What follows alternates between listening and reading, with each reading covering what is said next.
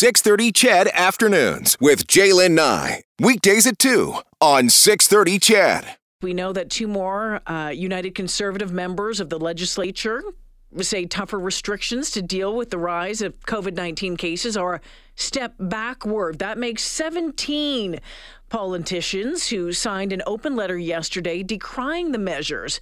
As you know, Premier Kenney brought back stricter rules on Tuesday, continue to try to control the spread of the more contagious variants. So what does this tell us, this dissent, this outspokenness by these members? What does it say about the party and possibly the challenges facing the Premier? We're joined this afternoon by Dr. Dwayne Bratt, political science professor at Mount Royal University. Dwayne, you've been following this very closely. Your initial thoughts on what you're seeing with these 17 dissenters?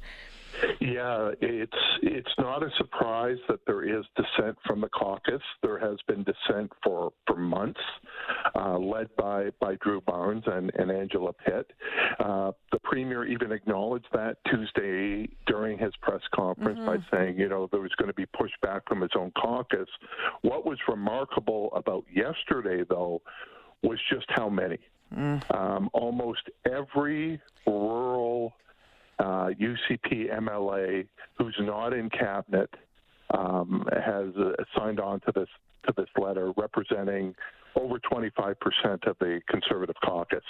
That's a remarkable amount of people, and it really shows the challenge that the Premier has. So a lot of things I want to get into with you about this. Tell us what you think what this shows, what this illustrates when it comes to kind of the real rural-urban divide and the different beliefs about how things should be handled, especially on the COVID front in this province. We've seen it over the past couple of years. We're seeing it in polling data as well, and it's a real challenge for the Premier to try to balance, especially when we know that a lot of that support for the party has come from the rural areas. So, couple things here. We do know from polling data that a majority of Albertans either support the existing restrictions or actually want tougher restrictions, and it's only a minority that believe that it's gone too far. The problem, though, is that it is overrepresented based on ideological nature. The further right you are, the more you believe that that COVID has been overplayed and the restrictions have been overplayed, and it's based on urban-rural. So while it's a split with the majority on one side, a minority on the other, but that minority is represented much stronger within the UCP caucus than the majority, and that's the challenge he's facing. So it is not remarkable that every one of these was a rural MLA. Yeah. Nobody from Calgary, for example, signed on to this. But here's another thing to think about. So there's 17 of the MLAs that signed the letter. Outside of Premier Kenney and Health Minister Shandro, who in the government has been defending what the actions were on Tuesday? They haven't condemned it, but where has Taves been, and Savage been, and Nixon been, and Maddow been, let alone backbenchers from Calgary? They have been silent on this. And that tells you just the challenges within the own UCP caucus on these issues. Do you think that we'd be having this outspokenness? Do you think that we would have these MLAs signing this letter, putting their name to it, if the party was doing better in polls? No, absolutely not. I think it's a combination of the pandemic, but also the dropping popularity of the Premier. If the UCP was leading in the polls, these people would be silent. And you have to ask yourself why in the pandemic the Kenney government has the lowest approval ratings of any province, and why we're not seeing splits within the Saskatchewan Party or in the Ontario Progressive Conservative Party or in the CAQ in Quebec, another conservative-leaning government. Why is it only in Alberta. It's interesting when you look back, especially over the past, let's say, decade, 2 decades, and Conservative parties in this province, and about what has happened with them and the splintering of them and the way that they have, at times imploded, rebuilt, come back. You know what I mean? And you have touched on this in the past about the fact that Conservative parties in this province have a tendency to eventually splinter. Yes, and this party's less than 4 years old. Yeah. Let's keep that in mind. But I was talking about the fragility of the United Conservative Party pre-pandemic. Yeah. Because a lot of those divisions were papered over by a desire to throw the NDP out. That's the thing that united them. But when you look at this open letter, these are ridings that were largely held by the Wildrose wing of the party in the 2015 election. And you're not seeing the progressive conservative side of the party, their seats coming out the same way. So you are seeing some of these splinterings under stress, under extreme stress. Dwayne, it was interesting if you listened to the news conferences over the past couple of days, and I know that you have been. Premier Kenney's approach to these MLAs is saying that they are welcome to speak their mind, that they are elected to represent the concerns and of the people in their communities. He's really tamping it down, but also said today in a news conference just a couple of hours ago, saying, we really should be looking to Britain and what happens there, and the fact that they have 50 or 70 members who are super vocal about COVID restrictions, and just accept it as a part of politics. And it really should not be something that we're focusing on, that we shouldn't be paying that much attention to. That is a completely fair comment, and it's something that I've said for a while, that when you look at other parliamentary systems, it's not unusual for government backbenchers to complain about the government. But it is very unique in Canadian politics to have one or two, let alone 17. And do I think that we need more of these free speeches? Absolutely. But can you have 25% of your caucus opposed to the most important issue facing the government, literally a life and death issue?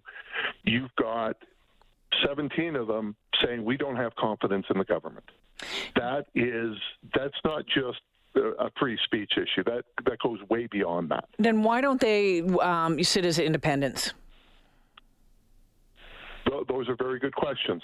Do they believe that they have more clout being so critical within the party than walking away? That would obviously be the next step.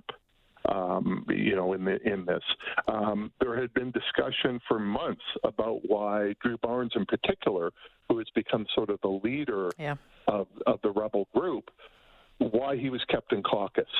And some of the suggestions were about free speech, but others were, well, if you kick Barnes out, how many more would follow? And I think you have the answer. At least 17 of them at this point. And if you're the UCP government, one of the biggest threats to your reelection in 2023 is a stronger party on the right. If the 17 cross the floor, or even 4 or 5 cross the floor, and either sat as independents or formed their own party or joined the Wildrose Independence Party, that really damages the UCP. Well, it was interesting. So I think the question to ask is Barnes, is Pitt, is Horner, is the rest of them, why they're still staying in the government or still staying in the UCP. It was interesting to hear from Paul Hinman earlier today. He was sending out a tweet saying that sending a letter isn't enough. He says these MLAs need to fight for Alberta by sitting as independents until the province-wide lockdowns are removed and recall legislation is amended to hold MLAs accountable to the people who elected them, not the dictator premier. I'm sure Mr. Hinman would love to see some folks move over to his side. Oh, yeah, absolutely. And Paul has a history in this. You know, he was elected as an Alberta Alliance member back in 2004, helped to form the Wild Rose Party and is now back with the Wild Rose Independence Party. Recall wouldn't work in this situation because, as I just previously said, a majority of Albertans actually support the restrictions or believe that the restrictions should be stronger. So recall would not work in that situation. But yeah, he would love for them to come over and join. Okay, so another question for you. One of those names that jumped out at me on the list was the Speaker. Nathan Cooper. So I've got a very good friend of mine who understands legislatures a lot better than I do. Okay, and I asked him, I said, have you seen a circumstance where the Speaker has been so outspoken on an issue like this in any jurisdiction? And he goes, no. He goes, he listed some examples, but nothing where you've got the Speaker signing his name to a letter criticizing the government in such an overt fashion.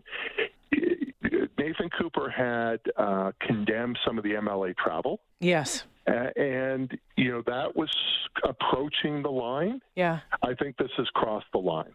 Because, I think it's important that people know that there's impartiality of the chair. I mean, the role, it says in the rules, in order to protect the impartiality of the office, the Speaker abstains from all partisan political activity, does not participate in debate, votes only in the event of the equality of voices, normally referred to as casting the vote of a chair. But my question is this then, Dwayne, when it comes to that, does that only matter when he is in that chair? I mean, if he is, how does he balance and that's what he's arguing. And the MLA, right? Yeah, he's arguing that he's an MLA. But how do you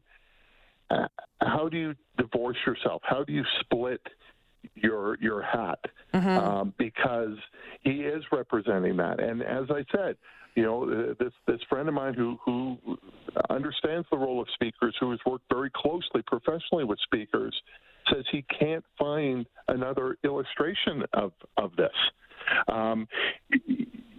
Just to come out publicly on the record condemning the government on its biggest issue. Interesting stuff. So, as you mentioned, next provincial election still, 2 years away? There's work to be done then, maybe to patch this up, or maybe when COVID is under control, and the Premier keeps saying, this is, we're months away as more and more people get vaccinated and all of that. Is that going to be enough to get that party back together? So in 2023, I believe that the pandemic will remain the number one issue. I'm not saying we'll still be in this position. Yeah. I hope that things have been relaxed by June, let alone the fall. Yeah. But the memory of that is going to stick.